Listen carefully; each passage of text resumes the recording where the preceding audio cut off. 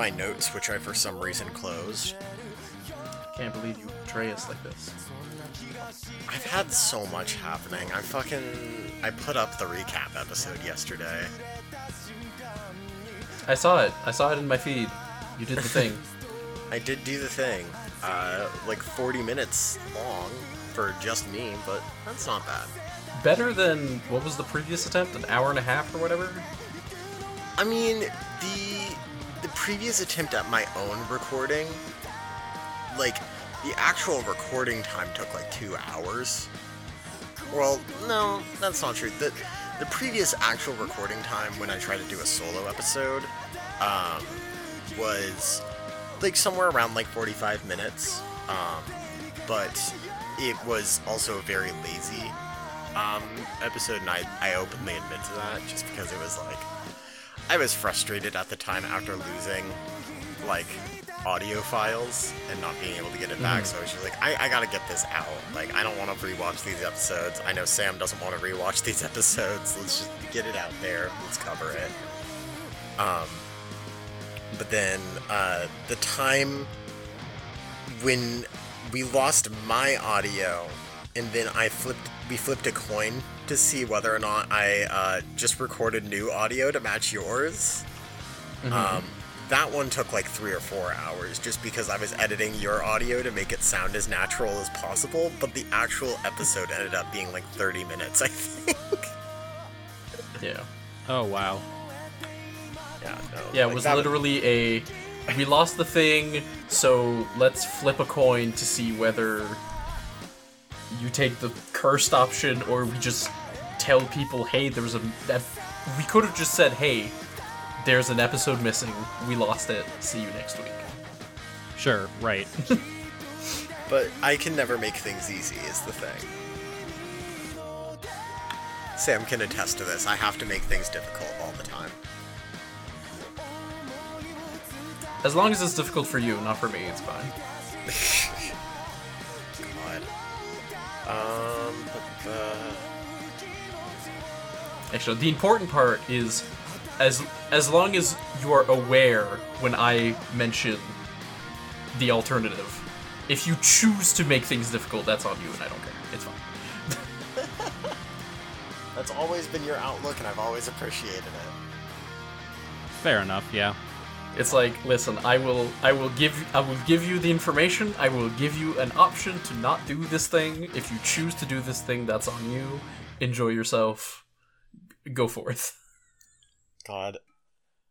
I might have gotten one of my coworkers interested in the show. Funnily enough, one of my leads.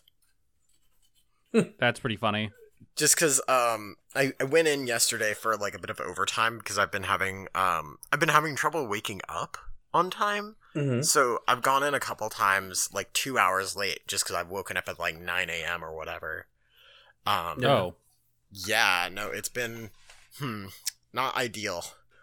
But I've gone in to like make up those hours just because like my work has been pretty understanding and like I don't mind working there.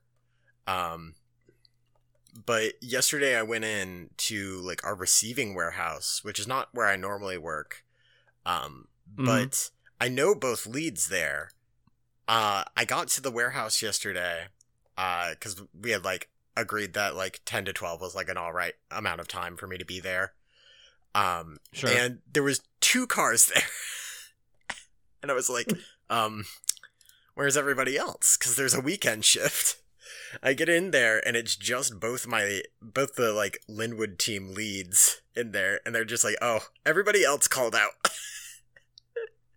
Yeah. I was just, okay.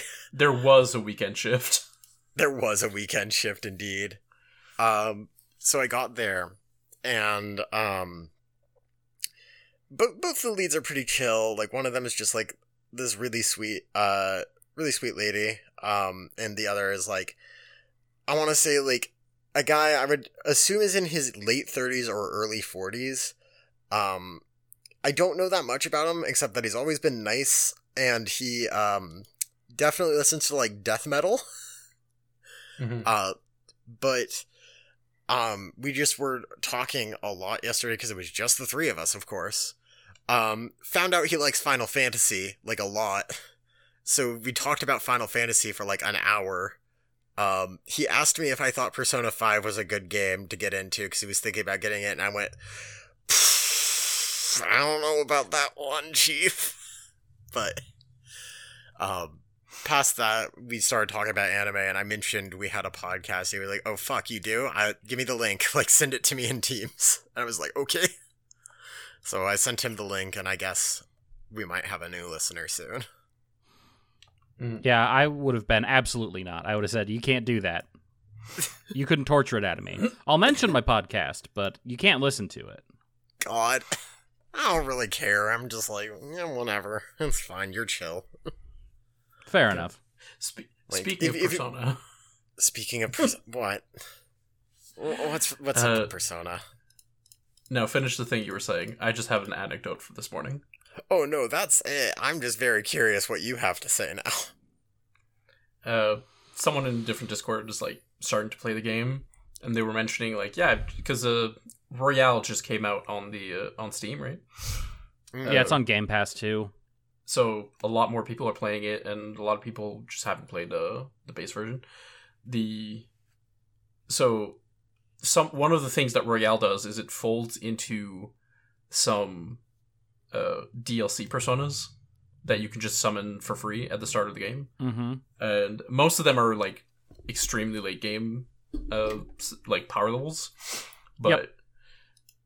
And the person was like, I could just use them, but oh well, fuck it. It's overpowered persona, let's go. And so I chimed in. I haven't played the game, but I said, my assumption is that these are made for like, hey, you played through vanilla because my understanding is that Royale's story like is a little bit different. It ends differently and also has a different character, and it keeps going past the ending of the original version. Correct. So it's like, okay, well, if you've already played the fucking thing, here's the superpower version, and you understand how to use them, so have fun. And someone's like, not really. They're DLC personas that they decide to give you for free in these ports. They were always meant to be busted. Also, it's not recommended to use them because they use up your SP like crazy, yada yada. And I'm like, so you're saying that in this version of the game they're available, and those who have already played through the game and understand the mechanics of the game can use them to really bolster their early game and go faster if they know what the fuck they're doing. Like, right. I'm like, Jesus. You're just saying the same thing that I'm saying. Like, right. God. Like, that's very frustrating. The thing is, gamer brain. That sounds like a Persona fan to me. Like, there's no way around it. That sounds like a Persona fan to me. You know what? You're not wrong. I'll just chalk it up to that. Like, I don't know. What you mentioned about like Royale like extending past the ending of the game and like doing new stuff, that is correct. I think since 4, I think that is just kind of a staple of the franchise now, is releasing a game and then like a year or two later releasing an updated version of the game that changes some things and then adds like a whole extra chapter or whatever onto the end that makes everything make even less sense. The thing is, like, there's some part of me that wants to go back and replay 3, because while I still think 3 has like a lot of problems, like a lot of problems, that is the one I most fondly remember, and the one that I think would make me like hate myself the least for playing it. Because like I've tried to go back and play 4. I don't know why I've tried that, but I go back and instantly I'm just like, oh no. Oh no. I mean, my understanding is that as far as fucked up gender bullshit, like, it suddenly got drastically worse in 4 and kept going in 5. And like, it's stuff that just doesn't exist in 3, as far as I'm aware, or is there, but like to a far lesser level. Like, yeah, I haven't played 3.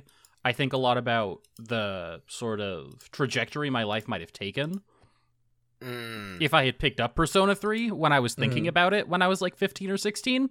Yeah, grim game for that age.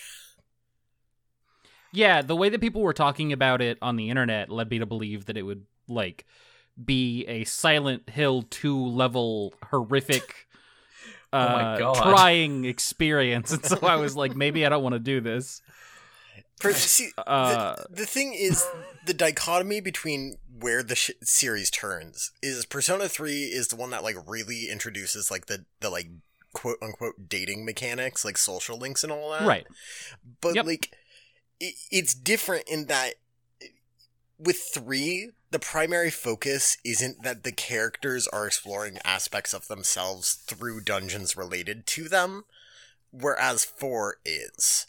3, there's one big central dungeon, and you're just exploring that, and stuff kind of happens around the characters, and they learn more about themselves through what happens in the actual world.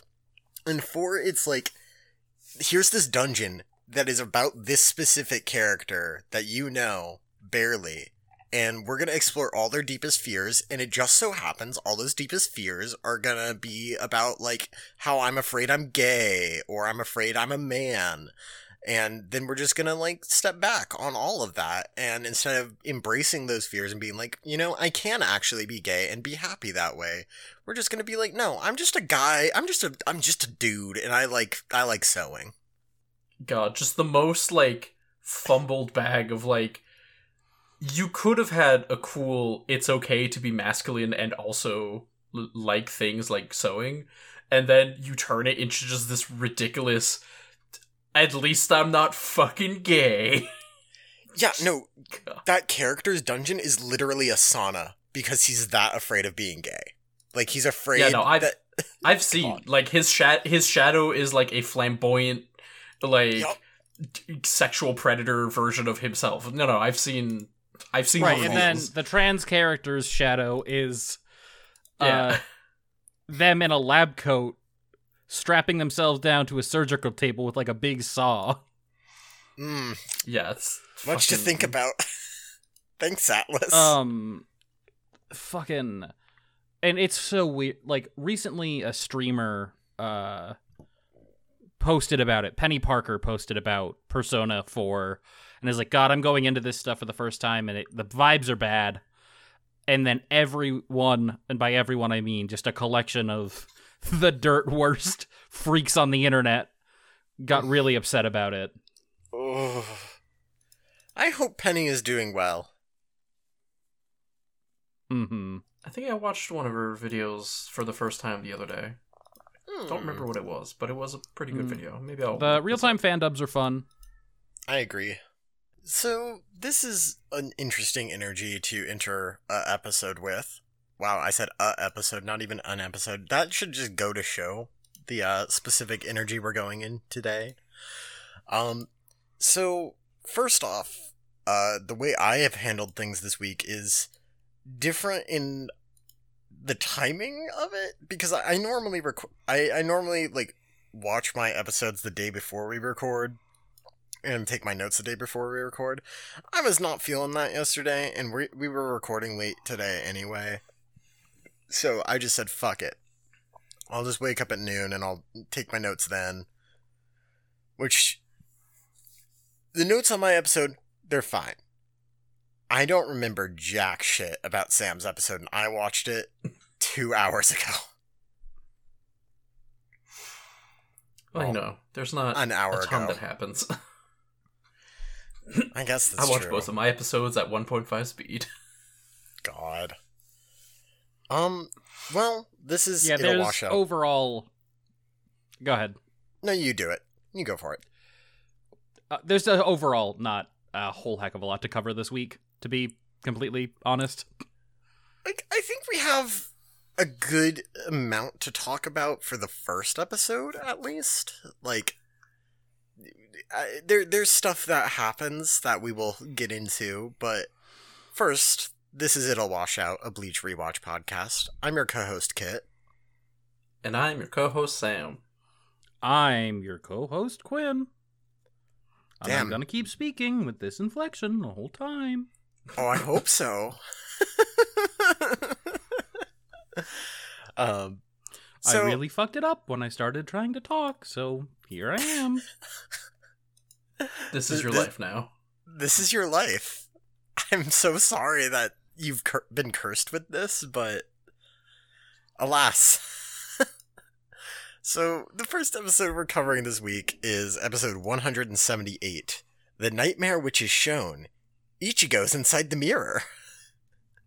I like the way this title is written, because I don't know if it's just, like, the actual translation, as in, like, the official translation of this episode title, or if this is just what the wiki says it is, because, like, Ichigo apostrophe S inside the mirror.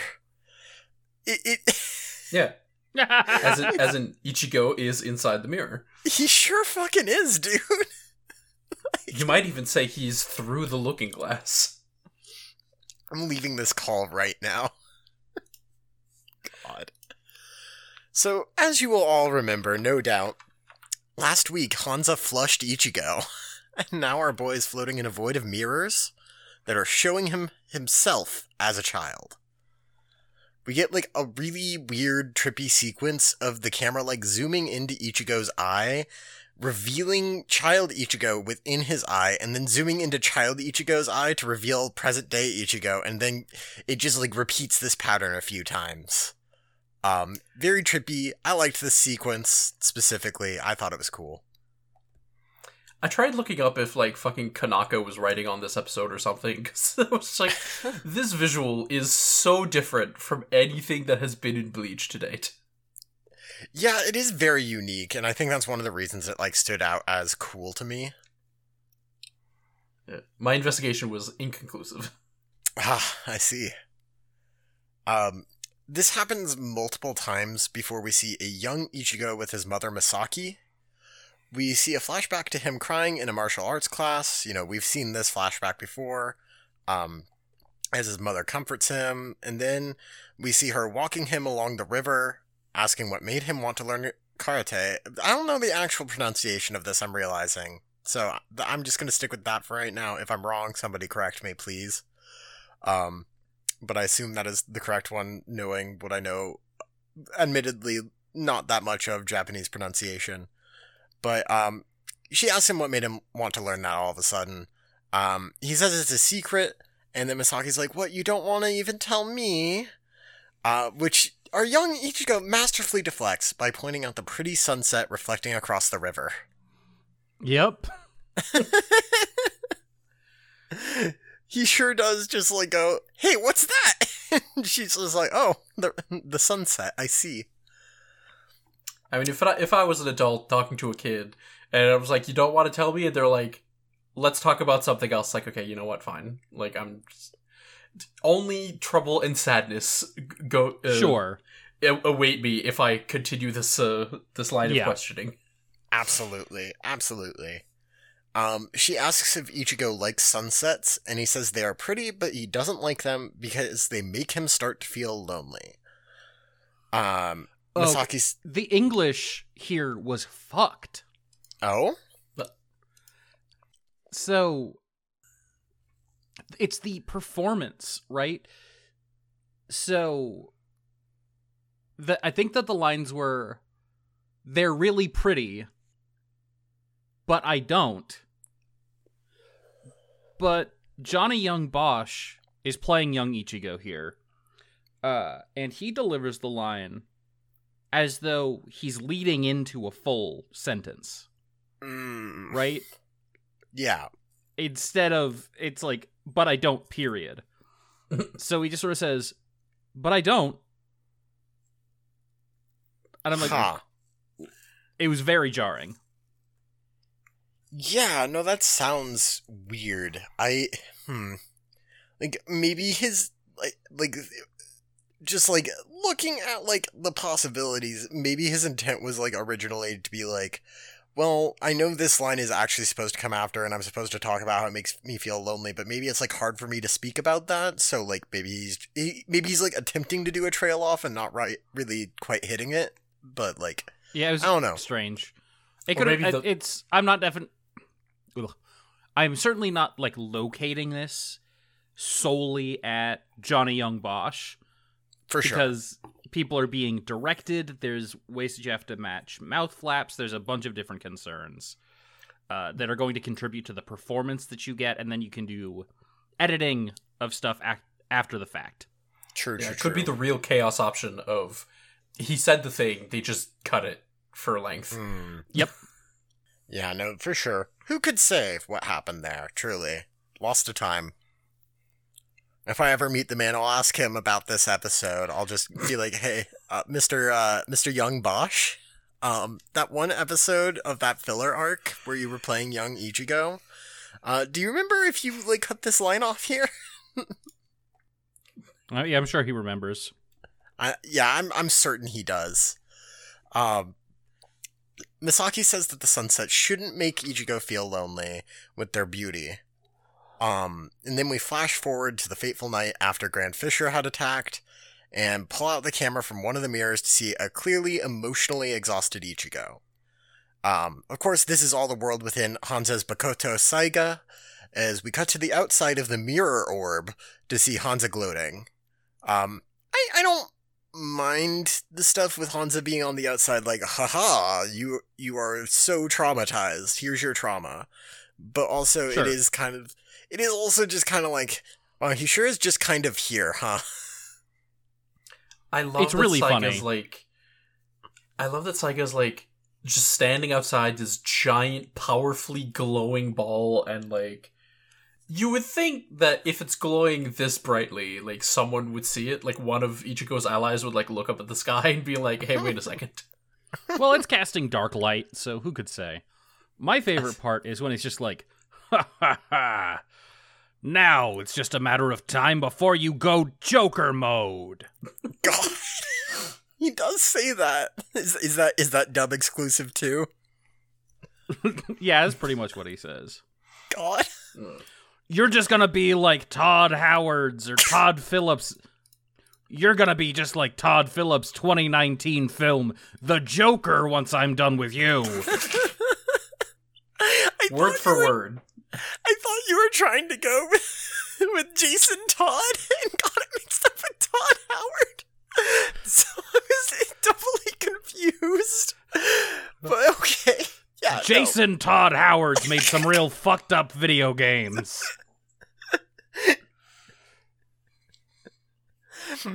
I can't go down this road with you. God. You remember that one time where Batman Skyrim, left but you keep getting murdered by the Joker. I remembering now the Matrix is fading. I'm remembering the truth of our reality, which is that Batman left Jason Todd Howard behind, and he went and made Skyrim 20,000 times as a punishment for the rest of the world. Yeah, right.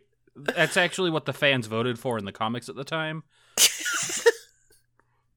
Yeah, it cost a whole $1 to, like, call the helpline. Holy shit. Okay, the Matrix has come back online. I no longer remember the details of our reality. But what I can tell you, is that back inside the mirror orb, a young Ichigo wishes for his mom to come back, while saying this is why he doesn't like sunsets. We hear a voice say, "I'm sorry, Ichigo," as the child wonders where she went, and then the voice says, "I'm late," as the camera pans to reveal a Misaki lacking facial detail, standing on the stairs behind Ichigo. I do...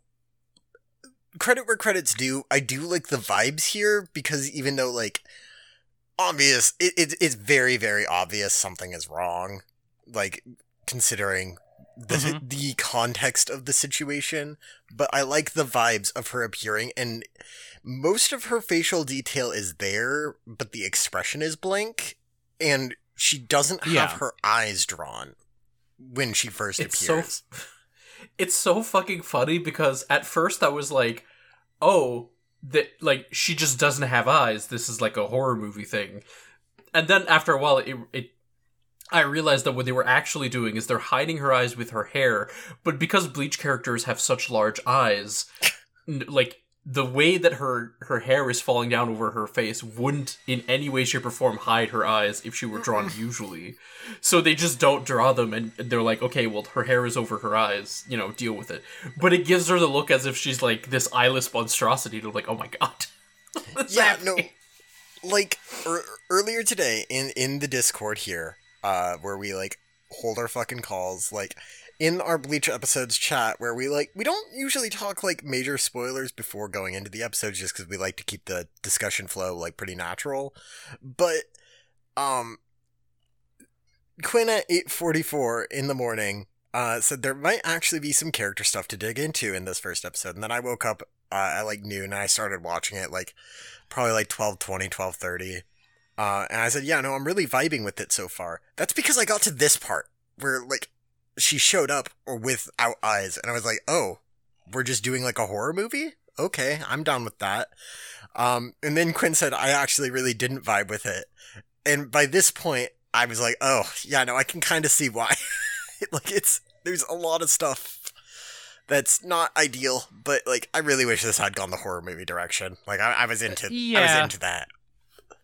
And I still probably would have had objections based on the premise, but there's a couple things that it does here that I do like. There's some of this stuff. There's a moment where Ichigo gets sort of tackled down and transitions from being a child to being, a teenager again. And I think like that works really well to convey this sort of horrific dreamlike quality. There's a couple of directorial choices and shot choices and animation choices that I think really work. Yeah. But the sort of core conceit ultimately leaves me very frustrated, and I'm sure that we'll talk about that before too long. Yeah, 100%. Like, there's stuff to talk about this episode, which is exciting in its own regard, honestly. So Eyeless Misaki appears, and Child Ichigo gladly runs for her and like embraces her as she asks him what's wrong, claiming that she was just a little late. But then she asks if he's crying, telling him he promised her he wouldn't. Which, to me, does not... Like, I don't remember if that's a thing that actually ever happened, but alas. He claims it's because of what happened, quote, then, but Misaki pushes him not to worry about that night because it doesn't matter anymore. She tells him that they should head home because everyone is worried. She grabs him by the hand and starts walking up the stairs, as Ichigo claims she's holding his hand too tight and that it hurts. He pulls away and then falls down the stairs onto the grass, but basically the Ichigo we get when he actually hits the ground, like, of the grass, is the current day teenage Ichigo, not the child. So I like the transition of him falling down the stairs too. I think that works really well. We finally see Misaki's eyes, which they just flash like briefly and they're very cold. And she starts to approach him as Ichigo remembers like exactly what's going on, and knows that this is not right. It's like a dream. And he starts to work to convince himself that it's not real, but he's like torn because like obviously like this is his mother. Is there stuff to talk about at this point yet? Because like I feel like yes. Yeah. So, I don't know if it was conveyed in Japanese, but English definitely says that they trap you inside of your worst fear. Yeah. Yes. Which is where I start to take a lot of contention with what is portrayed here. Because this is something that would happen to Ichigo 5 episodes into Bleach, right? Yes. This is sort of his core trauma at the start of the series that he is progressively working toward figuring out. And sort of by the time he runs off to Soul Society, he's largely reconciled this. Because that's what the start of Bleach is about, is processing grief. And, his inaction and guilt over being like 8 years old when his mom dies. So he's really sort of dealt, at least my read, I don't know if either of you disagree, but my read is basically that he's largely reconciled that trauma, and it obviously still informs the way that he operates. It's sort of the basis of his entire hugely self-sacrificial hero complex. But the, like, specific sort of granular details about the concern and fixation with Masaki specifically have sort of faded into the background, especially as he's now had 2 of his close friends kidnapped by some of the most monstrously powerful people in the entire universe. Yeah, he's also had he's had an encounter where he literally is confronted with a copy of his mother, and he stabs through her in order to, like, complete this encounter. Right. And that is him metaphorically and literally sort of dealing with that. That is him cutting through his grief. Yeah. So I read the episode a little bit differently, but I think my read on this episode is basically that Hansa's full of shit and has no idea what the fuck he's doing. That's also potentially true, right? Because the way this resolves also hinges on Ichigo basically having completely resolved all of this. Because what he does is, spoilers for what you're going to find out in about 10 minutes, is he just goes, never mind, and then he turns his powers on. Yeah, like, my read from this situation is that basically Hansa, we might get a moment in the future that, like, has someone else going into, like, a more in-depth explanation of what the sword does or how it works, right? But my assumption at this point, based on what's happened so far and what happens further into the episode, is that the sword might detect, like, big points of trauma, basically, and then it's up to the user to craft the action, to, like, take that info and then craft the actual thing. And then Ichigo goes, I'm done with this. I'm done with this. I've done this. It's not working. And then Hansa's just like, why the fuck is this? Why does nothing I do work against this man? This is, like, the 3rd time he just no-sells my shit. Right. So there's also, like, a material angle that I want to take on this. Mm-hmm. Which is, this is anime being produced as filler content for a long-running shonen show that is being aired on a weekly basis. So this is, like, a really difficult production cycle for a lot of animators, as I understand it, for the entire anime production staff, not just the people animating it, the writers and whatnot. And, you know, your directors, producers, literally the entire fucking staff. Everyone at Studio Pierrot, I'm assuming, is kind of having a rough time, especially doing long-term sort of planning that isn't relying on Tite Kubo's, you know, manuscripts for the manga. Mm-hmm. So what you have here is a situation where, okay, this is an interesting encounter that we can do, right? This is kind of a cool power for a Zanpakuto. I don't care if it's a fucking Bakoto, it's a Zanpakuto's power. But you are in this material circumstance where you can't have Ichigo necessarily encounter, confront, and reconcile anything in a significant emotional way that might have any impact on the way that he is moving forward through his life once you start reconnecting to the canon apparatus of Bleach, right? Once we finish this and we go on to the Ulquiorra fight. Mm-hmm. And especially because of the dubious canonicity, I mean, it's not dubiously canon, it's not quote-unquote not canon. Canon's not important. What I meant is the timeline concerns, right? Where this takes place in the flow of time is incredibly vague because Orihime is here. So it's a bit strange, right? Like, so ostensibly this is taking place after the Soul Society arc.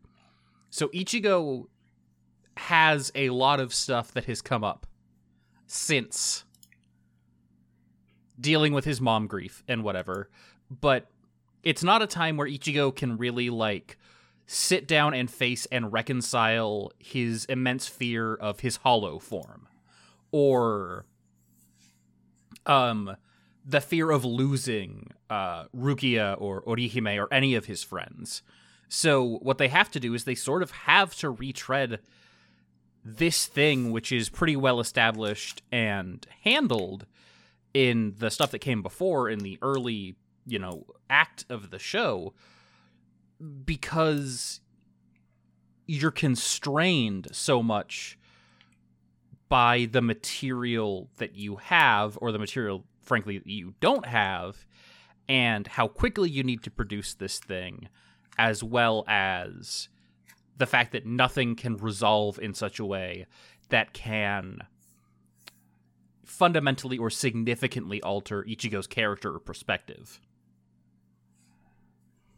Yeah, this is just like the curse of this long-running adaptation, which, as far as I know, the only anime that I can think of that has handled this better, or that has handled this particular problem really well, is Reborn. Oddly enough. Because Reborn's filler arcs tended to have direct buy-in from the author, and was pulling in information and backstories and character, growth moments that were from the last arc of the manga that was never going to get an adaptation. Oh, interesting. So there's two or three arcs worth of character reveals and backstories and stuff. Some of them involving most of them involving Reborn and the other babies of the rainbow, or whatever the English term ended up being, I forget, and their connections to each of the various people who are holding up their mantles, or who are upholding their mantles, or going to train under them or whatever. But most of that information gets brought backwards into the filler arcs that they use in between certain major arcs, because the way they did the Reborn anime is step 1, take all of the interminable gag episodes and then cut out half of them and then sprinkle them in between arcs as okay, we did a big heavy arc, here's 2 or 3 gag episodes. Okay, we did a big arc, here's 2 or 3 episodes. And then they also added filler arcs that was here's a bunch of character development stuff that is never going to get animated. We're never going past arc X. And then so they sprinkle them in these little filler arcs up to arc X, and then once arc X happens, well, they finish. Uh-oh. You haven't been working for you haven't been talking for 5 minutes, and I was just well, we're just gonna keep going, I guess. We're at which point do we go back to the summary? Who the fuck knows?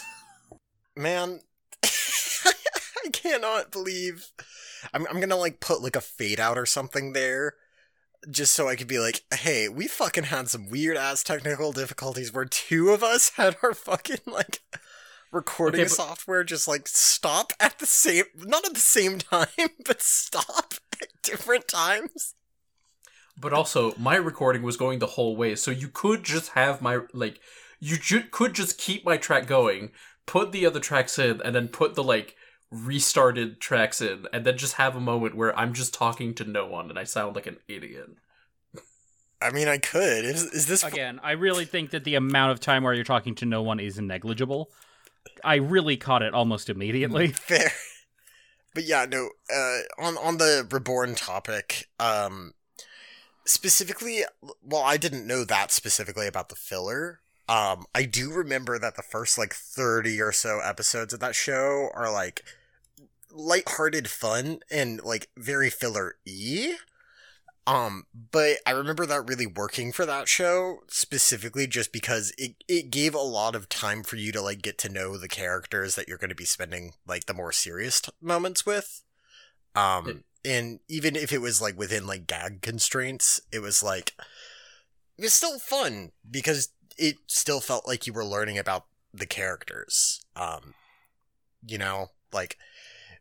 Where I'm kind of landing with this stuff, in the episode we're currently talking about, of Bleach, not of Reborn, is that after hearing Sam's thought that Hanzo just doesn't know what the fuck he's doing, I actually don't mind that read that much, because what we have been shown throughout this filler arc is that Hanzo is very determined to do one thing, and that's fucking kill Ichigo.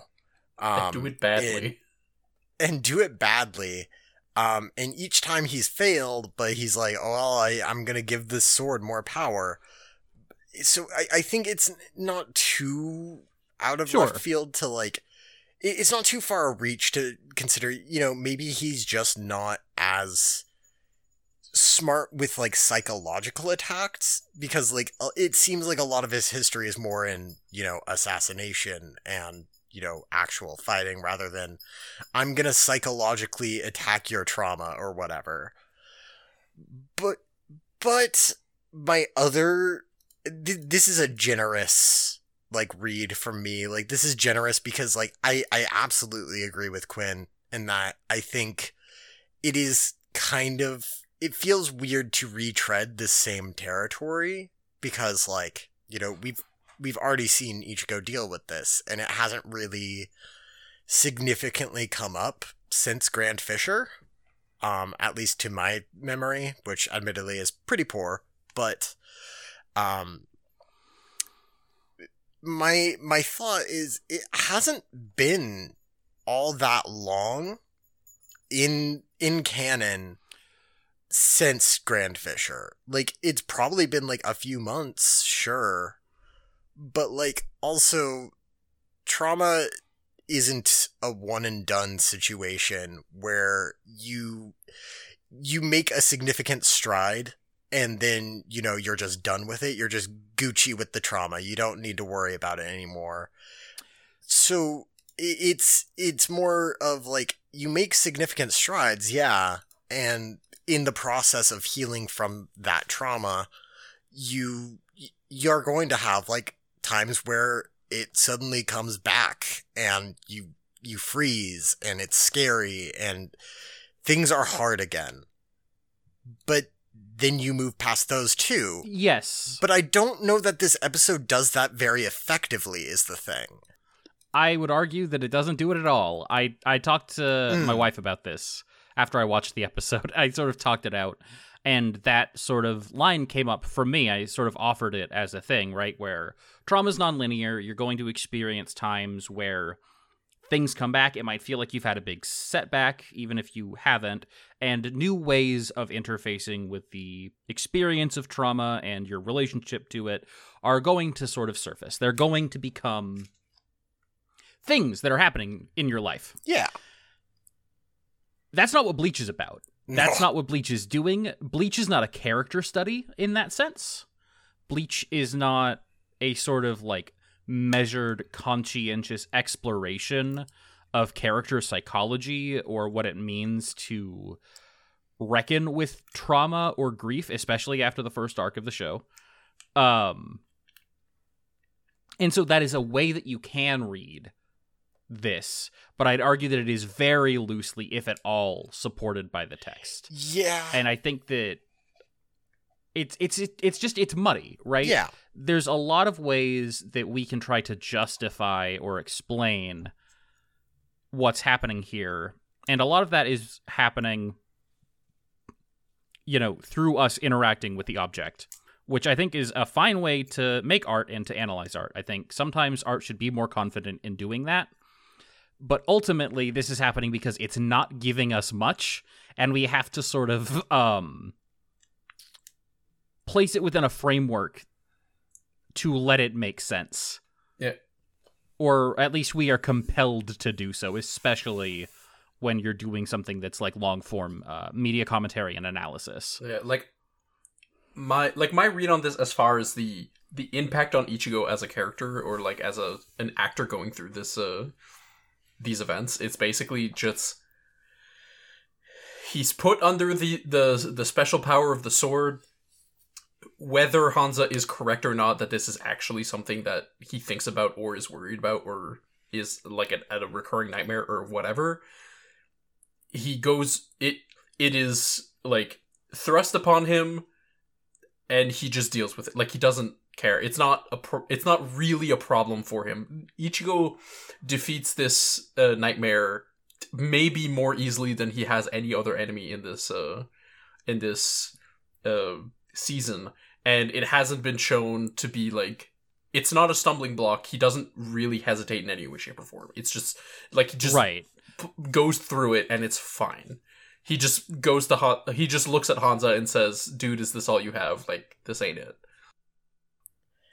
Right, which is actually why I think that your read, Sam, is arguably the best. I and agree. to frame it a little bit differently, which is to say the path of least resistance, at least for me in making this read, is perhaps that this is not as much about Ichigo as much as it is about setting up another opportunity for Hanza to be just completely clowned on for like the third time, because he keeps trying to take on Ichigo, and Ichigo keeps completely just like trivially knocking him over. And so this works essentially as the rule of threes in comedy. This is just an elaborate setup to a punchline. Yeah, it's just extremely funny to me. Like, extremely funny that Hanza keeps going, "How the fuck are you this strong?" And like, I get it if you think about Ichigo's relative power level as far as like the series is concerned, or like his like level of strength in general. It's like, okay, yeah, he is as strong before even he gets to Bankai, before he puts on his mask, he is able to stand toe to toe with captains. Like, so someone who lives in Soul Society, even if he's like a secret ninja prodigy or whatever, is going to look at him and be like, "Wait, hold on. How strong are you?" See, like, I think where, like, this read would work for me better, and, like, to be clear, I think this is the best read of this episode, is that, like, yeah, no, it's just, like, an elaborate setup to be like, yes, Hanza is going to get fucking clowned on again. I think what frustrates me is that I think this whole sequence has potential to be really fucking good if Hanza were a little bit cooler. And what I mean by that is, I think there is a version of this episode going down where the reason Hanza tries to go this route specifically is actually because he's afraid of Ichigo. And I think that could be interesting. I don't think that's at all what the show does or, like, tries to get across, because, like, I just don't think that is the case. Like, I don't think he's afraid of Ichigo. I think he thinks Ichigo's a fucking freak with a massive power level, and he wants to take him down because it's a challenge, and also he's like dedicated to the Kasumiyoji clan or whatever. But like, I think there is a version of this episode that could have been incredible, if handled well. It's just they don't know what they want from it. It doesn't. It is the filler problem of not being able to have significant change to the main character. It is absolutely just, they don't have the specific direction with the episode that they could have that could make it really stand out. Absolutely. Especially because, fundamentally right now, the entire Freak Squad really believe in the power of their Bakuto. Yeah. So, if you're able to texture that a little bit, play with Hanza as a character, instead of him just being like, "I have a perfect sword, and I have unlimited energy. Wah ha ha ha ha." Yeah, like, this episode, like, honestly, if this episode didn't have any context, if it was just we just had the, like, dreamscape section with nothing else, no context around it, and it was just released as a Bleach special, I think, like, it works. Like, it's just, okay, yeah, sure. But within the context of, like, an actual filler arc and season, it's just, it falls a bit flat. I think I have one last thought on this, and then we should probably move on, because we have been... I think the discussion here has been great, but I think we should probably keep moving. just so we're not stuck here for a million years, because I heard Sam Crinklin something, and I know you're hungry, my man. I know. I may have just sucked out the salsa from a McDonald's, like, little salsa packet.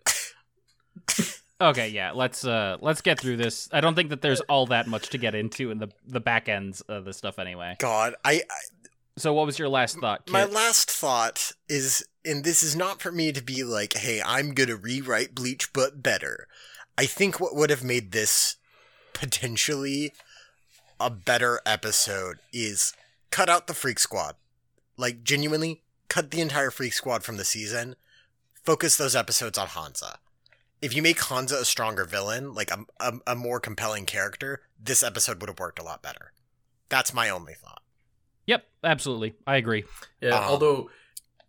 Actually, you know what? No, I'll put a pin in this, because I have a thought that is more of a prediction, and it's coming in during my episode, so I'll come back to this afterwards. All right. I want to set up a precedent of us both saying, let's put a pin in that, and let's come back to this later, and then never fucking talking about it in the episode, because I feel like we've done that multiple times, and I don't know if that's actually a thing we do, or if I am just bad at, like, retaining when we say, let's put a pin in that, and then actually following through. Anyway. It's an Easter egg. You know. Real fans write in and tell us all about it. So basically after he falls down and becomes teenagerified, which I just coined that word myself. It's brilliant. I know. Basically, she confronts him. He convinces himself it isn't real, but he's torn because trauma. And on the outside, Hansa's out there just being like, the nightmare is just beginning, Ichigo. Don't forget also him, like, just with the huge flop sweat, just being like, oh god, this is hard. This is true. Masaki grabs Ichigo by the collar and stares darkly at him as he asks her to stop. At this point, I was very confused because it reads as if she's supposed to be choking him, but she's just kind of grabbing him by the collar and keeping him pinned to the ground? No, she's doing it's a chokehold in judo. Oh, okay. Yeah, she crosses the collar and then presses in. Gotcha. See, I'm not familiar with that, so that makes sense. I was not sure. No, I wanted to bring it up because I was like, are there similar cross holds in karate? Like, is that part of what she was doing? Like...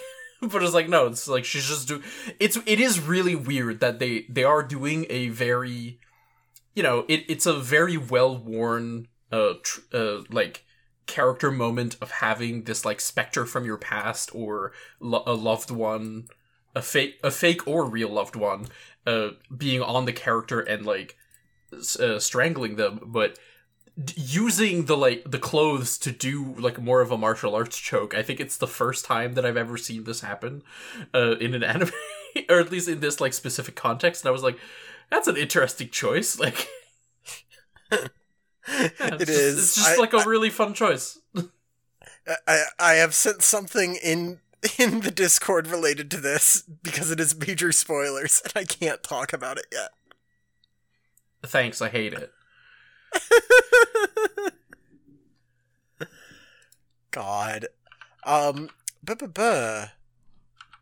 Yeah, no, it is interesting that is judo, though. Like, I did not know at all. I'm not at all familiar with it. I think I learned, like... I think I was in a taekwondo class for, like, a week. But then they asked me to do 30 sit-ups every day, and I was like, no, thank you. And I stopped. But, basically, he once again reminds himself this is an illusion, resolving that this isn't enough to keep him down. Hansa at this point appears within the dream mirror, being like, what the fuck is taking so long? And he basically tells Ichigo that if this is nothing to him, then to strike her down. He tells him to kill her, as Masaki keeps him pinned, before holding him up by the collar at Hansa's request. He, like, snaps, and she, like, picks him up by the collar. At this point, happy memories of his childhood flood Ichigo's mind as he manages to reach a hand to her wrist, and suddenly his powers turn on, everything's chill. Misaki takes a step back, he embraces her, and I do like that he, like, straight up tells her everyone is fine, that, like, Yuzu, Karin, and Nisshin are all doing well, and he's doing fine too. Like, I think that moment is sweet. I think it would be way more impactful if the episode were better, but it is still a good, solid, sweet moment. Yeah, like, this is the part that really colors my read towards the, like, Hanzo doesn't know what the fuck he's doing side of things, because he's like, well, she's going to kill you and you can't stop her because you love her and she's just going to kill you and you can't hurt her to stop her because you're weak. You're not like me, who's bloodthirsty and would do anything for the mission. Yeah. And then Ichigo just, like, stands up, unleashes his power level to that, like, it just straight up forces her to, like, stop, and while also starting to crack the world around him, and Hanzo's like, what the fuck is going on? And then, like, just to add, like, insult to injury, Ichigo then, like, uses this moment to be like, well, instead of going out and punching that guy's lights out, I'm just gonna take this time to tell this representation of my mom, whether or not she's real, she's probably not, doesn't matter. It's a way to, like, get some stuff off my chest. Listen, everything's fine. I'm doing good. They're doing good. If you're looking down on us from the other side, like, don't worry about it. And then he hugs her, and it's just like, Ichigo has zero problems here. He's just like, oh wait, no, I'm not just going to let her kill me, dude. God, I'm imagining now, in my cursed brain mind palace, the 2008, like, Tumblr meme that would come out for this episode, but it's like an Avengers edit, where it's like, we have a Bakoto, we have an Ichigo. Just, it's terrible. I hate it. Ugh. I wish it weren't in my brain, but it was there for me, so you're all cursed with it too. Congrats. I was starting to generate, like, what would be an even worse MCU meme, and then I was like, hey, you know what? I don't have to do that to myself. You don't. You're not cursed with this the way I am. Congratulations. He does apologize for not being able to protect her back then, but thanks her for her protection of him. And she looks up to him with a smile, as they forgot to pay the voice actor for more lines. Probably, they didn't do that, I'm sure. Like, I know it's bad out there for voice actors, but I'm sure it is not that situation why she doesn't say anything. She just looks up to him with a smile, and then, like, his shadow energy flies up the pillar of, like, light energy or whatever that is supposed to be his powers, and basically he just appears in the real world. And Hanzo's like, well, fuck. He tells Hanzo, you have no right to... I can't believe you've done this. God damn it. Ichigo tells him he has no right to step all over someone else's memories, which infuriates Hanzo. The two begin to fight proper, but midway through, Hanzo's armor, like, splits from the seams and is pushed off of him as Saiga begins to consume him. His entire upper body, save for his head, is now all muscly Saiga, baby. There's some gnarly, like, tentacle horror here. Boku no Hero stole this. For reference of what I am referencing, there is a character, and I don't really follow Boku no Hero anymore, but there is a character not super duper early on, but, like, a villain character whose, like, power is that his muscles are basically on the outside of his body and he can grow them infinitely. And that is what this makes me think of. So, therefore, Boku no Hero stole this. Yeah, I can see it. It is drawn in a very similar sense. But, absolutely. You know, characters whose muscles are on the outside of their body have been an occasional staple of the genre since, like, the 90s. I'm sure. I just don't know of it. Yu Yu Hakusho, come on. I've never watched Yu Yu Hakusho. I've never watched it. Oh, you should. Why it's are we watching Bleach? God. I mean, there are many things we could do after this, Sam. Hansa reminds Ichigo that the more spiritual power you pour into a Bakoto, the more powerful it becomes, claiming this to be nothing as Ichigo tells him to stop. Hansa refuses to take orders from him, but Ichigo asks why he needs to fight so hard. And Hansa tells him it's for the sake of the Kasumi clan, and for his own sake. We flash back and get some lore.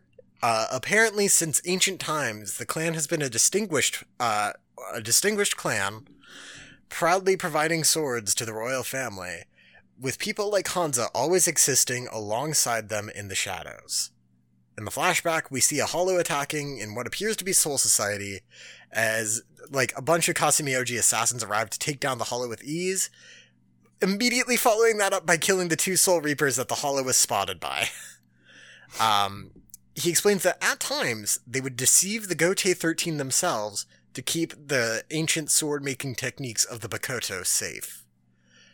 Even if it were forbidden, it was on the name of protecting the Kasumi clan, and that was the whole purpose. He's been with the clan for a long time and has fought many battles only to keep surviving, but finally he has the power only a chosen few are granted.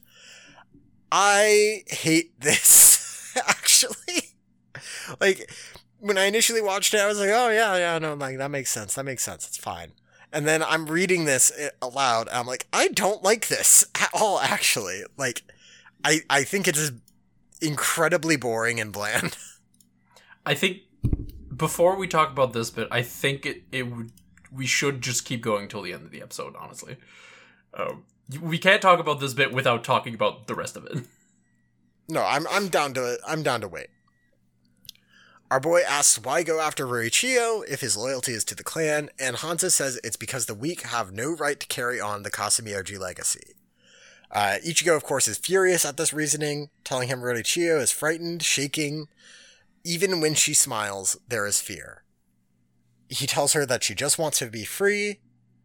He tells Hansa that Rorichio just wants to be free, and when Hansa says the princess has no freedom, Ichigo tells him that's not for him to decide.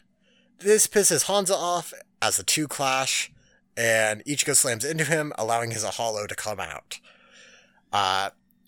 Hansa gains newfound interest in Ichigo's power as he finally gains some clarity on what he's dealing with, and for the most part, this fight's actually pretty good. I think the animation here is pretty solid. It's nothing special, but it is a pretty good fight. Yeah, there's nothing really, to talk about it much, but it looks cool. Yeah. No, I had very few issues with this fight. After one of the clashes, though, Hansa's eyes glow a solid orange, and it looks really bad, as Saiga grows and overtakes him. Ichigo tells him he's not the chosen one, he's just consumed by the sword. Hansa's like, that's fucking ridiculous, as Saiga continues to eat at him. Ichigo tells him that by using that thing, he's just shortening his life. And Hansa's like, shut up, that isn't the extent of my power. A Bakoto could never consume me. And he starts gaining more power, because it's Bleach, that's what happens. Ichigo calls out for him to stop, and then Hansa raises his blade. The muscly fibers of Saiga bloat and contort around him before Hansa just regular ass explodes. He just straight up it is a regular ass flame explosion. And the mask comes off as Ichigo wonders what these people even are. Yeah, Hansa's whole deal here is that he thinks he's the main character of a story, and then Ichigo has the gall to show up and tell him, man, you aren't a main character, you're just on drugs. And if you keep doing those drugs, they're gonna kill him, and his response is to snort an entire line of cocaine. I hate that this analogy works. It's not good. I think it really sucks that every single one of the characters that has, shown up in this side of the, new Captain Amagai arc, every single one of the villain characters has been a complete pushover, basically. Yeah. Yeah, no, there's been no real threats so far. I think But I have a theory. lot of the do have a theory about that for my episode. Okay. I think my problem comes down to, like, 80% of the fights we have seen so far in this arc that have been on this side have ended with either the villain killing themselves or their sword killing them. Mm-hmm. Yeah, So we don't get- because they're establishing the whole, like, you can give your life force to the sword and it'll keep getting stronger. The sword itself doesn't have an upper limit. However, you as a person have a limit where if you give too much to the sword, you won't be able to control it and it'll just explode you. Yeah, like, I like the concept. It's just that, like, it makes for really unsatisfying shonen when the main characters don't get to actually have a success, and instead it's just they do the fight, and it's like the Bountark situation where we don't really get to see Ichigo have a success against Karya because Karya just kind of, like, fucks himself over. Like, Ichigo does win that fight, yes, but then, like, Karya just kind of, like, bye-byes, you know, at the end of that, and even though there are, like, a couple moments in there that make that a bit better than this, it's still, like, come on, like, I want to see my guy do the cool thing and win the fight. Like, that's what I want to see. Yeah, like, Hansa's the only time where I think it works better. Like, I don't mind this with Hansa because the only character that we've gotten so far from him has been Loyal Ninja and also his belief that he can overpower anyone with his sword. So and in this episode, he gets Joker-fied.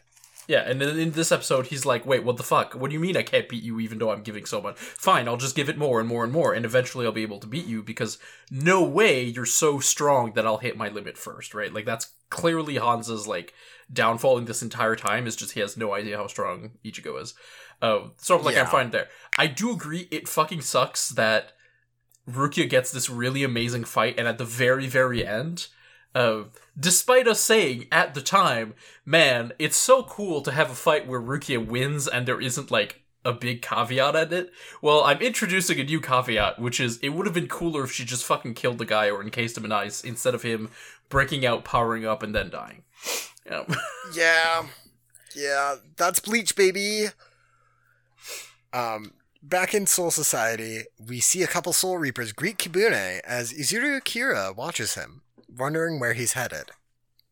Kibune arrives to a guarded building, being allowed in, as Kira notes this is the location of the Kasumi clan's territory. And finally, the two have crossed paths. It's all coming round, baby. We made it. Inside, the newly appointed head of the clan, Shu Konogi, wanders and wonders aloud where the bathroom is.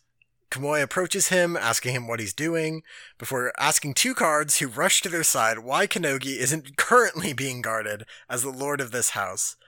The two guards grab Konogi and apologize as Kamui tells them to escort him. And then we go to Kamui's darkened evil room, as a hurt Kuzuryu, the, like, Phoenix Wright of the Freak Squad, confirms the loss of several of their assassins, including Hansa. Kamui calls Hansa a fool, and then Kuzuryu reflects on the sharpness of his own sword while lamenting the loss of his comrades. He says next time he's likely to take Nukui's place. Kamui tells him to sit down as he'll have nothing to do with small fry like this freak. Kuzuryu is angered and tries to attack, but is cut down swiftly by none other than Kibune, who has just arrived on the scene, ending the episode. My favorite part of this entire, like, double scene exchange is we get Kamui, like, in his kindly old man evil vizier outfit, and then he just kind of, like, walks off the screen, and then immediately scene change, and the wall opens up, and he's stepping into as his, like, evil ninja lord, with, like, top knot ponytail thing, outfit, where it's like... It is God. He looks so different, and I'm like, he looks so, like, what is this Ninja Scrolls character doing here? That each time I'm like, is this the same character? Yes, it is the same guy. The scene change was so jarring for me that I had to go back and watch it like twice to realize, no, that's still Kamui. We're just in his dark evil room now. Join me in the dark evil parlor. I have to go put on my face. I want to imagine it's like a Palpatine situation where he just like has to go into his office and that's when he puts the like hood up or whatever, so everybody knows he's in evil mode. Yes. Like, I want the version of this where Kamui is, like, sending hologram phone calls to people, but wearing, like, a hood, so you can tell it's Kamui, but just enough.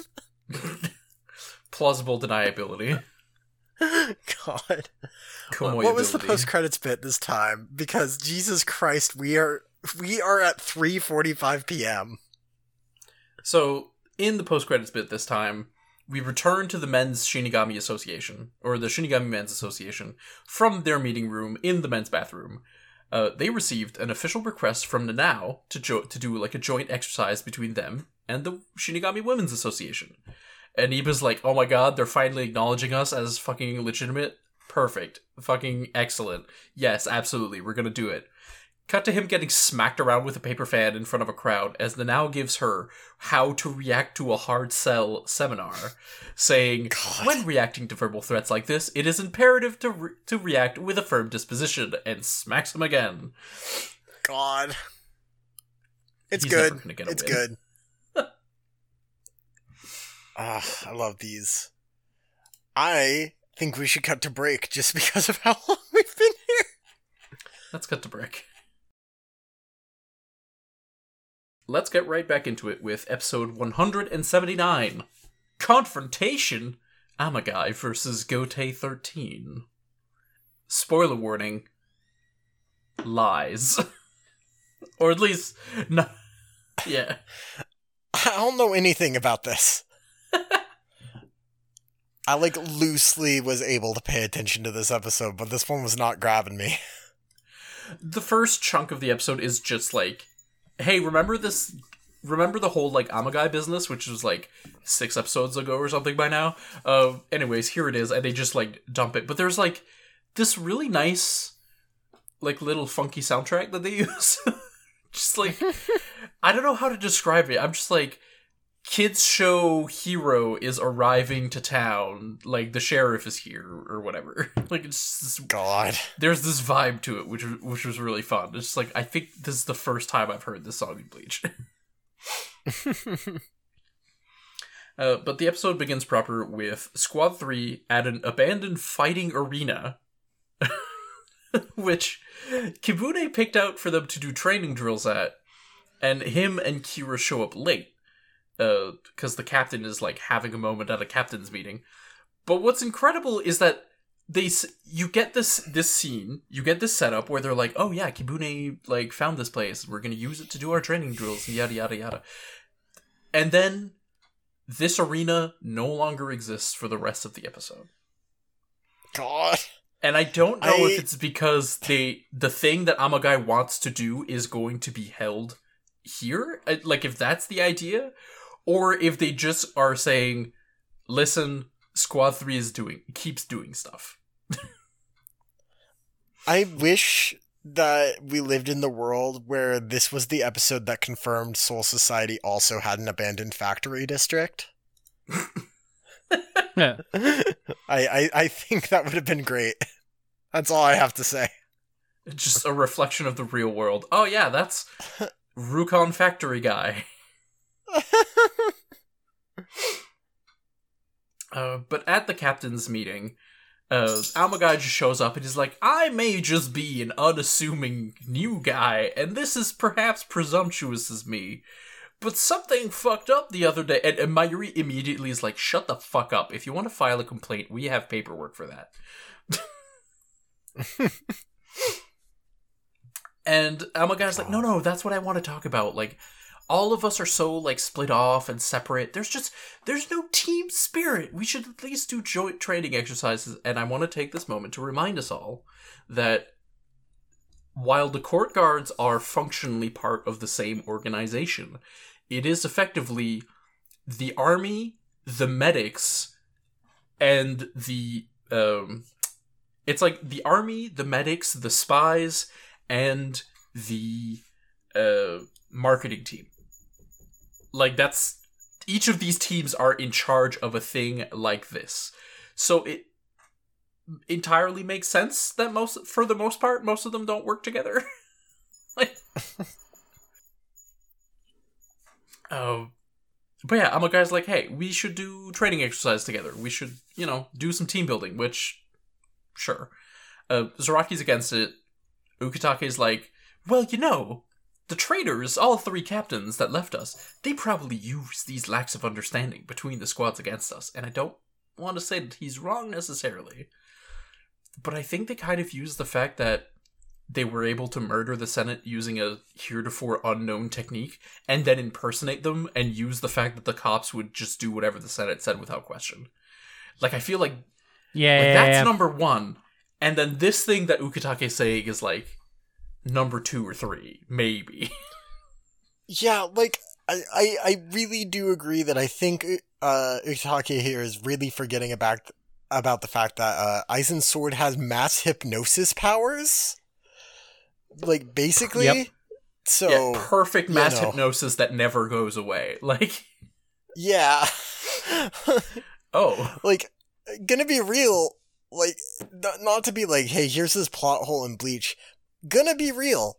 Aizen could have done way worse to Soul Society here in these first... Aizen literally could have done way worse. Like, he could have literally taken over the entire fucking Gotei 13 right fucking then and there. But no, he's like, I want the Hogyoku. I want to be more powerful. Like, okay, bud. Yeah, like, he's got his goals, he's got his plans, and it's like, my understanding is basically, like, it was never about anything else. Like, the entire reason he joins is because of this in the first place, or whatever. So it's like, he's on a one-track mind, but it's like, Ukitake, there are other problems than, like, the fact that Zaraki doesn't come to your barbecues. Like, listen. God. But yeah, so, that night at the bar, Shunsui and Ukitake are, like, consoling Amagai, who is, completely pissed drunk, crying, because he's so weak to alcohol. He's so weak to alcohol, y'all. He's already pissed drunk from smelling it. I'm waiting for the scene at some point in this arc where he's like, I've been sober the whole time. It's going to happen. It's going to happen that he's like, alcohol literally doesn't affect me. I kind of wish that it wasn't going to happen, but it's such an obvious setup. Like, this can't just be, like, sort of a weird character thing for him. It's going to turn into, I had played you all in my hands, and now, like the putty you are, I'll destroy you, because I'm not fucked up. Yeah, God. like, it feels like he's, maybe Amagai is going to turn out to be a good guy. Maybe. But this feels so strongly of, like, he's setting up the alibi. He's just setting up the alibi. Yep. Absolutely. All I'm gonna say is... It would be funny if he was a good guy and he was just so incompetent that they had to shush him out of Squad 3 before the canon anime resumes. I think I've expressed this before on the show, how funny I think that would be. That would be so good. Okay, but what if they keep him? What if he shows up in the next arc and then dies? Like in one in one of the big fights. He just gets hit by a stray Sero. Yeah, like, what if the way that they, like, transition from one arc to the next is that they kill off Amagai? What if Amagai is actually a pivotal character, but we've all just been, like, we've been hit by those, like, Soul Reaper, like, memory wipe things, like that, the Men in Black things, and none of us remember Amagai. If they just put him in the show and then have him show up at, like, every time there's something major that happens, and then it's just, like, most captains busy off screen whenever something pivotal would require his attention, I think I would love that. That would be so goddamn funny. Ideal. Just every time there's a new squad of guys, introduce an extra guy and have him go fight Amagai. Like, that's what I want them to do for the rest of the show. Yeah, I want to take this moment to remind everyone that, like, we are rapidly approaching the moment where I got tired of watching, like, a bajillion hours of Bleach and instead read a bajillion chapters of Bleach.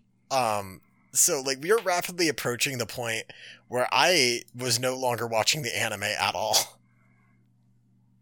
So, who could say? Maybe Amagai is important. But yeah, so back to drunk Amagai. He's so out of it that he, like, glomps Ukitake. He takes a swig, and then he just fucking dies. Like, oh, there he goes. Shunsui and Ukitake, like, talk about his ideas. And then over at the 10 Squad barracks, we get Toshiro, he's presenting the joint training idea to Renji. Which, it's interesting that Renji is here to, like, have tea with Rangiku. Or just to chat with Toshiro. Actually, no, I guess it would make sense. They had a chance to work a lot during the Bount arc, and during, like, the original Arrancar invasion, so, I don't know. It felt weird to see someone act... Much to Amagai's point, it felt incredibly weird to have someone just show up to chat at a different, like, squad's barracks, basically. Yeah. But yeah, Renji's like, I don't know, seems pretty useless to me. And Rangiku's like, oh, it's a mixer. We can just use it as a mixer and get everyone paired up. God damn it, Rangiku, like, sure. Wait, I've solved what happens to Amagai. I figured it out. I know what's gonna happen to him. Does Rangiku fucking kill him by going to drink with him? Yamamoto's gonna kill him for trying to start a union. Damn. You're right. He's gonna try to start a police union and Yamamoto's gonna kill him. Fuck. I hate how right you are. That's what's gonna happen. That's why Amagai's nowhere to be found. He tries to start a union and Yamamoto kills him. That's what's gonna happen. Fire the Kido cannon. It's gonna be like in Futurama, except, like, basically, for trying to start a union, Amagai's gonna get fucking thrown out of the Kido cannon into the sun. That's what's gonna happen. Damn. Sorry for spoiling the next, like, 20 episodes of Bleach, y'all. Yeah, sorry, guys. I figured it out. God. Go on. But we get Toshiro, who's, like, gets up and he thinks... There's, like, this really weird bit where he thinks to himself, Shunsui and Ukitake are supporting him a lot. I hope it doesn't create a strain between him and those opposing him. In English, he just says, like, those opposing the plan or whatever. Like, it's more vague, and in being more vague, feels more correct. Yeah. Because it feels like what he was actually trying to say was, like, that... unless the thing that they're trying to say is that receiving so much help from Shunsui and Ukitake would make, like, Mayuri and Zaraki hate him, but that would happen regardless, right? Like, he's a person who walks into the room with a smile on his face, and they both hate Joy. So... they were going to hate him regardless of what happens or who helps him. 100%. That night, Kira tells his squad, like, hey, the joint training, like, was refused. Like, we're not going to do it. And they complain about having to do chores and being unable to show off their new coordination tactics. And then they have the moment to be like, well, these were better than Squad 4, but no. One of them had to do Squad 4's laundry. How humiliating. God. Yeah, that was sure something. Oh my god, you all are the worst. Like, I hate every single one of you. Like... I think it's an interesting decision they made on the writing team to be like, we're gonna follow this group of characters and then make them the most unlikable bitches ever. Still fits into my theory, which I still have not talked about, but I will, I promise. later. I'm looking forward to it. I don't think it's gonna beat the Union theory, but you can try. It's more likely, at least.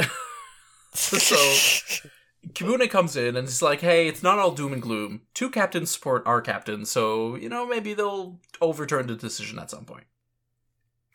And Kira's just like, man, this fucker has been doing so much suspicious shit, until Kibune's like, why are you staring? Do I have something on my face? And Kira just asks him, he's like, hey, why were you at the Kasumiyoji, place? Just straight up in front of everyone. And Kibune just, laughs it off. Oh, that could possibly have been me. You mistook me. You thought someone else was me. Though, you were completely wrong. And Kira can't exactly say, no, I was following you because you've been sketch. I was stalking you. It was clearly you. I hate this kind of, interaction specifically. I firmly dislike the interactions where it's like, I saw you doing such and such thing. And then the person who did the thing being like, no, I didn't. And it just being left up to, word of mouth. I hate that shit. I think it sucks. The thing that's really weird for me is he says this, everybody goes quiet, and then Kibune is like, nah, it wasn't me. And everyone's like, yeah, you wouldn't do us dirty like that. And I'm like, why? Even if he was going, maybe he had an official reason to go, right? It's...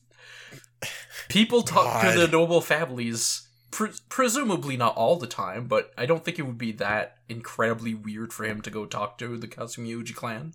He could have just said, hey, I had something to ask about one of them, Right. One of their porters ran over my foot and I wanted to go tell them to apologize or whatever. I bumped into a guy. There are a million better lies.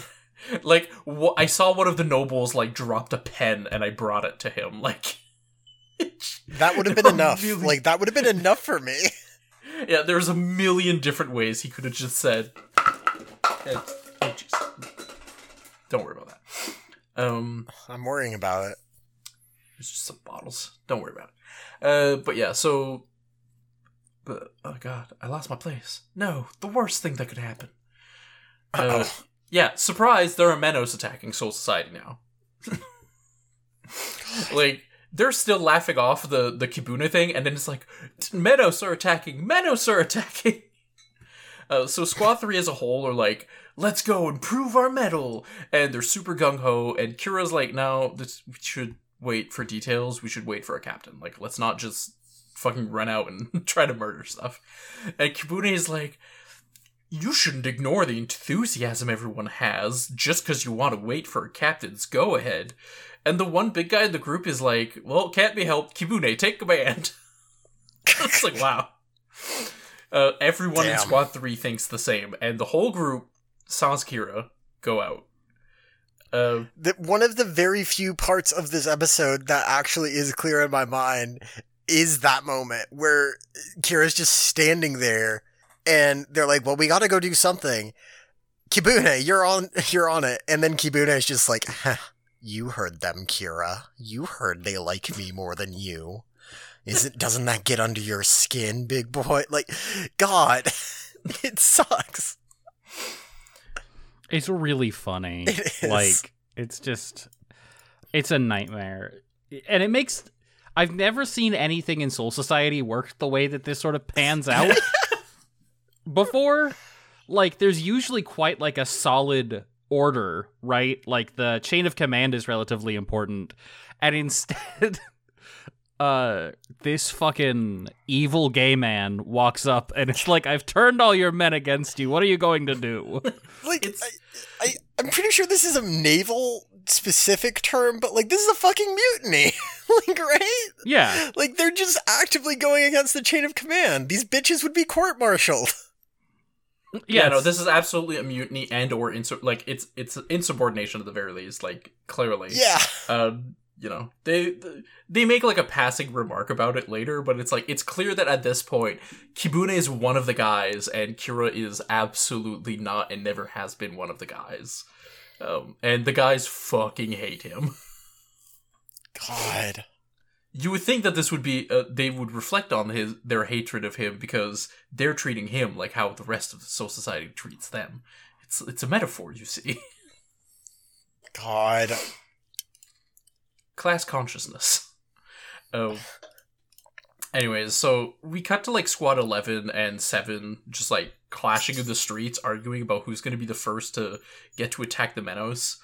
Toshiro leaves Squad 10 on guard duty because he's like, these are Menos Grand. It's fucking weird that we don't have eyewitnesses.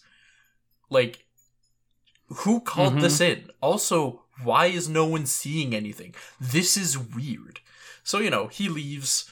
Squad 10, like, just sits around, and Rangiku turns her head, and she sees Mayuri with a sign that's like, fuck off, everyone, this is a rare occurrence, let me capture and dissect it. What is happening? Clown shoes all around. This is at least somewhere around the point where I lost the plot, y'all. I did not know what was happening in this episode anymore at this point. I saw Menos, I was like, damn, that's crazy. I saw Mayuri, I was like, fuck, dude, that's insane. And then none of it was retained. Like, it went into my eyes and my ears. I witnessed it happening. Nothing. I got nothing. I have no memory of what happened. Yeah, understandable, because at this point, Kira is chasing after his squad, and he tells them, hey, hold up, it's fucking weird that not a single person has seen where the goddamn Menos is. We should pull back. We should stop. And his squad is just fully against him. We cut to Shunsui, who, like, gets a report that a bunch of the squads are clashing together, and he and Toshiro just, like, have a little chat where they're like, I think this is fake. This is probably fake. And then Ukitake is like, I'm pretty sure this is fake. And then Yamamoto shows up and he says, that's 'cause it is fake. And then we cut to Kira and Kubune again, and Kira's like, I am your fucking vice captain, and I will beat the shit out of all of you if you don't step back. Like, we have to go. And Kibune says, fine, try me. But it's all diffused by Amagai. He does give, like, a quick passing, like, hey, Kibune, like, chain of command, you don't give orders to Kira, Kira gives orders. Like, Kira's in charge when I'm not here, kids. Fucking deal with it. And then he tells his squad to go give orders to the other squads. And Yamamoto is, like, at the same time telling Ukitake that these are fake Menos that he made. To test Amagai out specifically. Yeah, what the fuck, like, man? Bro? Oh, it's a drill. It's a Menos drill, I see. I always forget what the Squad 1 lieutenant's name is.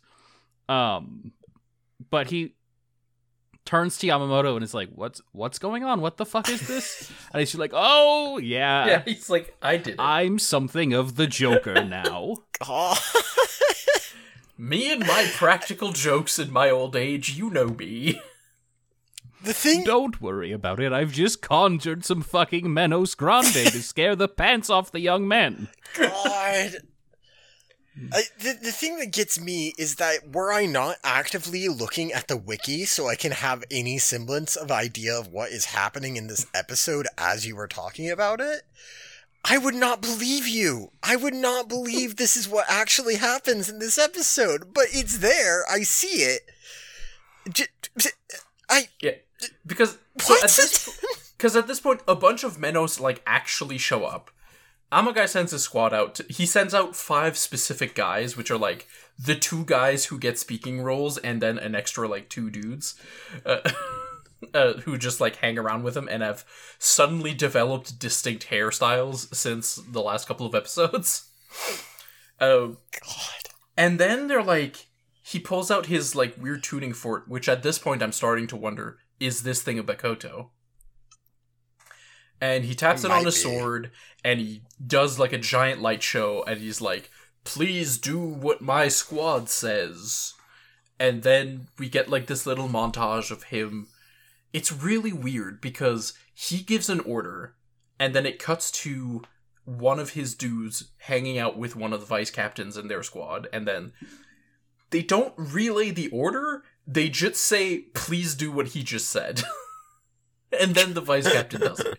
Which is like, I feel like they should have tried to sell a little bit harder that, like, either the only reason that the vice captain can hear the order in the first place is because the person from Squad 3 is there, or the person from Squad 3 is relaying the exact order, like they have a connection to Amagai or something like that. Because as it is, it just feels like everybody can hear him. He gives the order, and then the person, whoever from Squad 3 is next to a vice captain, just goes, yeah, that thing. And then they do it. God. But this is how an army works. Yeah. And like, at this point, we come to my theory. This crew, this group of Squad 3, they're the next Ninja Freak Squad. They're going to be the Ninja Freak Squad that take up the same Bakoto, and they're going to be led by Kibune. Mm-hmm. I don't disagree. The big guy, he's going to make the giant rock walls and fight Chad. Or maybe he's going to fight one of the captains, I guess, most probably. Chad's already had a fight. He doesn't get a second fight in an arc. But, you know. I think, okay, so the reason I don't disagree is because I did have the realization, like it finally clicked for me, like, as I was reading off the notes for my episode, that the Bakoto, or like, it was from something you said, Sam, that was akin to, like, the sword doesn't have an upper limit. It like, it'll just move on to the next person. It didn't click for me into that moment that the Bakoto were, like, by design meant to be a generational weapon. In that, like, you take it, you give it to a guy, and it fills up with their energy until it kills the guy, and the next person gets it. And that, as, like, a weapon, is very interesting in concept to me. I think that's very cool.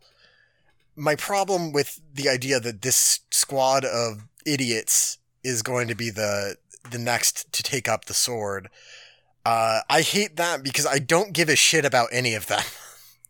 I don't even know any of their names. I don't care. Yeah, they're just 4 hateful goobers that shit on Kira all day long. Like, we don't like them, but at this point we recognize them, and I'm pretty sure they're just going to re-get the same, like, 4 Bakotos that we've seen so far. God, I hope not. I would love to see something new. Same. One of these guys is going to turn into a little coral freak that rains swords out of his back. Don't want it. I don't want it.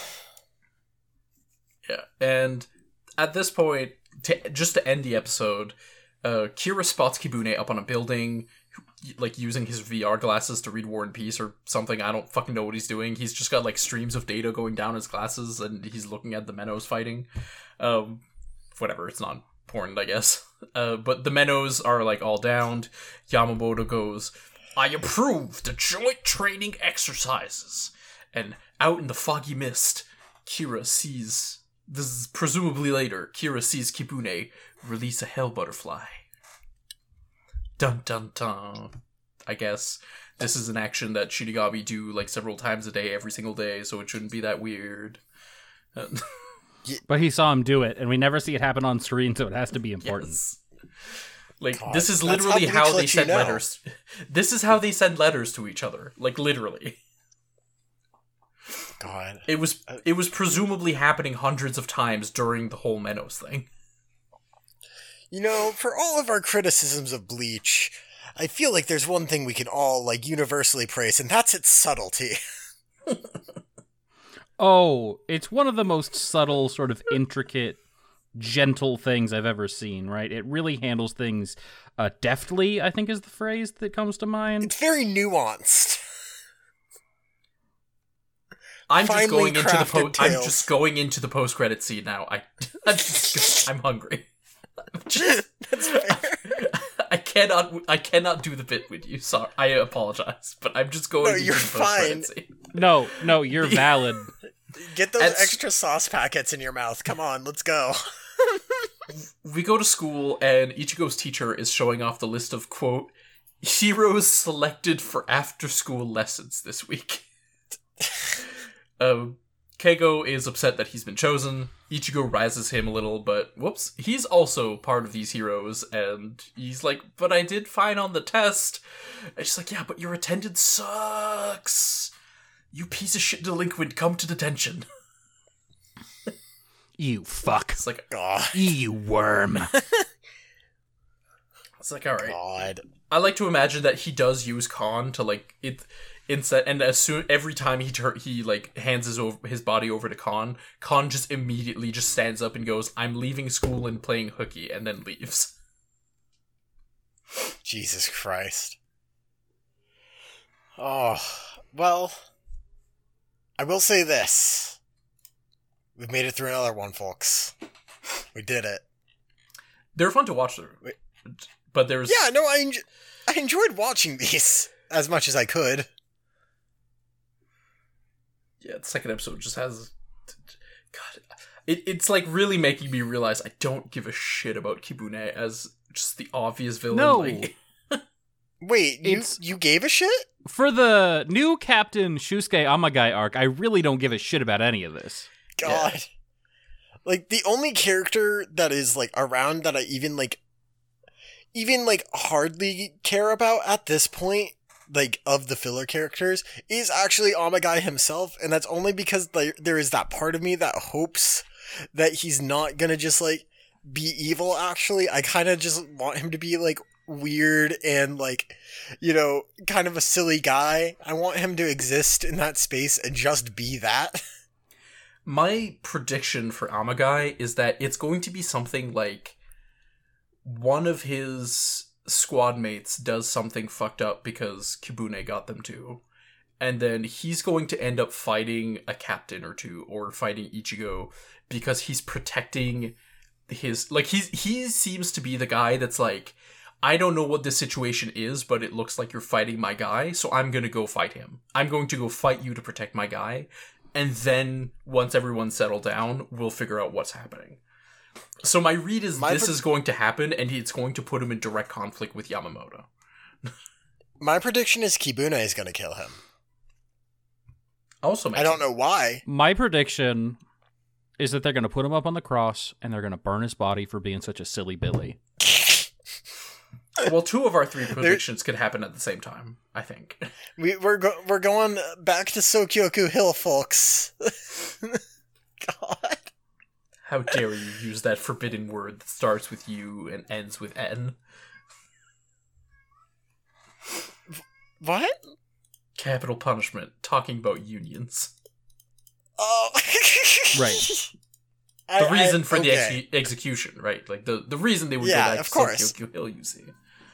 Of course. Okay. Leo is screaming. Starting a union's real silly Billy behavior. It is really silly Billy behavior is the thing. That'll do it for this week, though, folks. I'm gonna let Sam end his hunger. This has been It'll Wash Out. You can find us on Twitter at BleachCast. You can find me on Twitter at Lavender_pause. And you can find my Twitch I never stream at LavenderPause. And you can find me on Twitter at SSBSLJ. You can find me on Twitter at MonkeyPieQuinn. That's MonkeyPiQuinn. This one went a bit long, but you know what? Have a great week. Hope you all are doing well. Hope you all enjoyed the Season 1 recap I dropped on Saturday. Stay cool, Chads. I'm doing great.